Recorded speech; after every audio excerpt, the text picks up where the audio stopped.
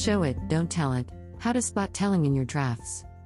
The concept of show, don't tell is one of the most misunderstood pieces of writing advice, and one of the hardest to implement consistently in both fiction and nonfiction. Showing readers what's happening in your scene instead of telling them is simple, right? It's not. Even if you've been writing for a long time, telling is a hard thing to spot in your own writing and takes practice to eliminate. Why is this important? Showing is more than just cliché writing advice. When done right, it activates your reader's brain by painting vivid pictures in their mind. This means that your scenes play out like a movie in their head. Showing drags your reader into your scenes, opening your characters and your world up for them to explore. If you've ever flipped the pages of a book until way past your bedtime, that writer has probably done a great job of showing. So, what does showing look like? It's the difference between Johnny was devastated when he read Susan's note. Telling. And Johnny fell to his knees and let Susan's note flutter to the ground. He choked back a sob. Showing. In the telling example, Johnny's feelings are named in the most direct way. There's nothing to interpret or make meaning of. In short, it's boring. In the showing example, Johnny's reaction to the situation is described and the reader is shown a glimpse of what the moment means to him. This pulls them deep into the story. It would be amazing to nail this technique every time you sit down to write. But the truth is, first drafts are often full of telling, so don't despair if it takes you a few tries. When you're drafting, you're telling yourself the full story for the first time and letting it unfold as you write.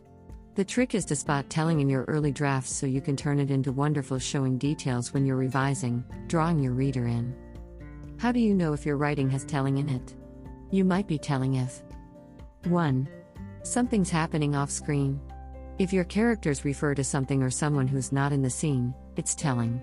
Bring the missing action or characters into your scene to fix this, or use a flashback if the information can't happen in the moment. Flashbacks drag the reader back in time in the narrator's mind, and can use showing techniques to make them feel like they're there. 2.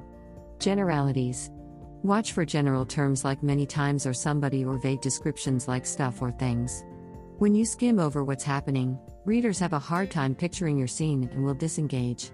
Instead, give readers specific details about a specific event, so their brain can paint a picture of what's happening on the page. 3. Naming emotions.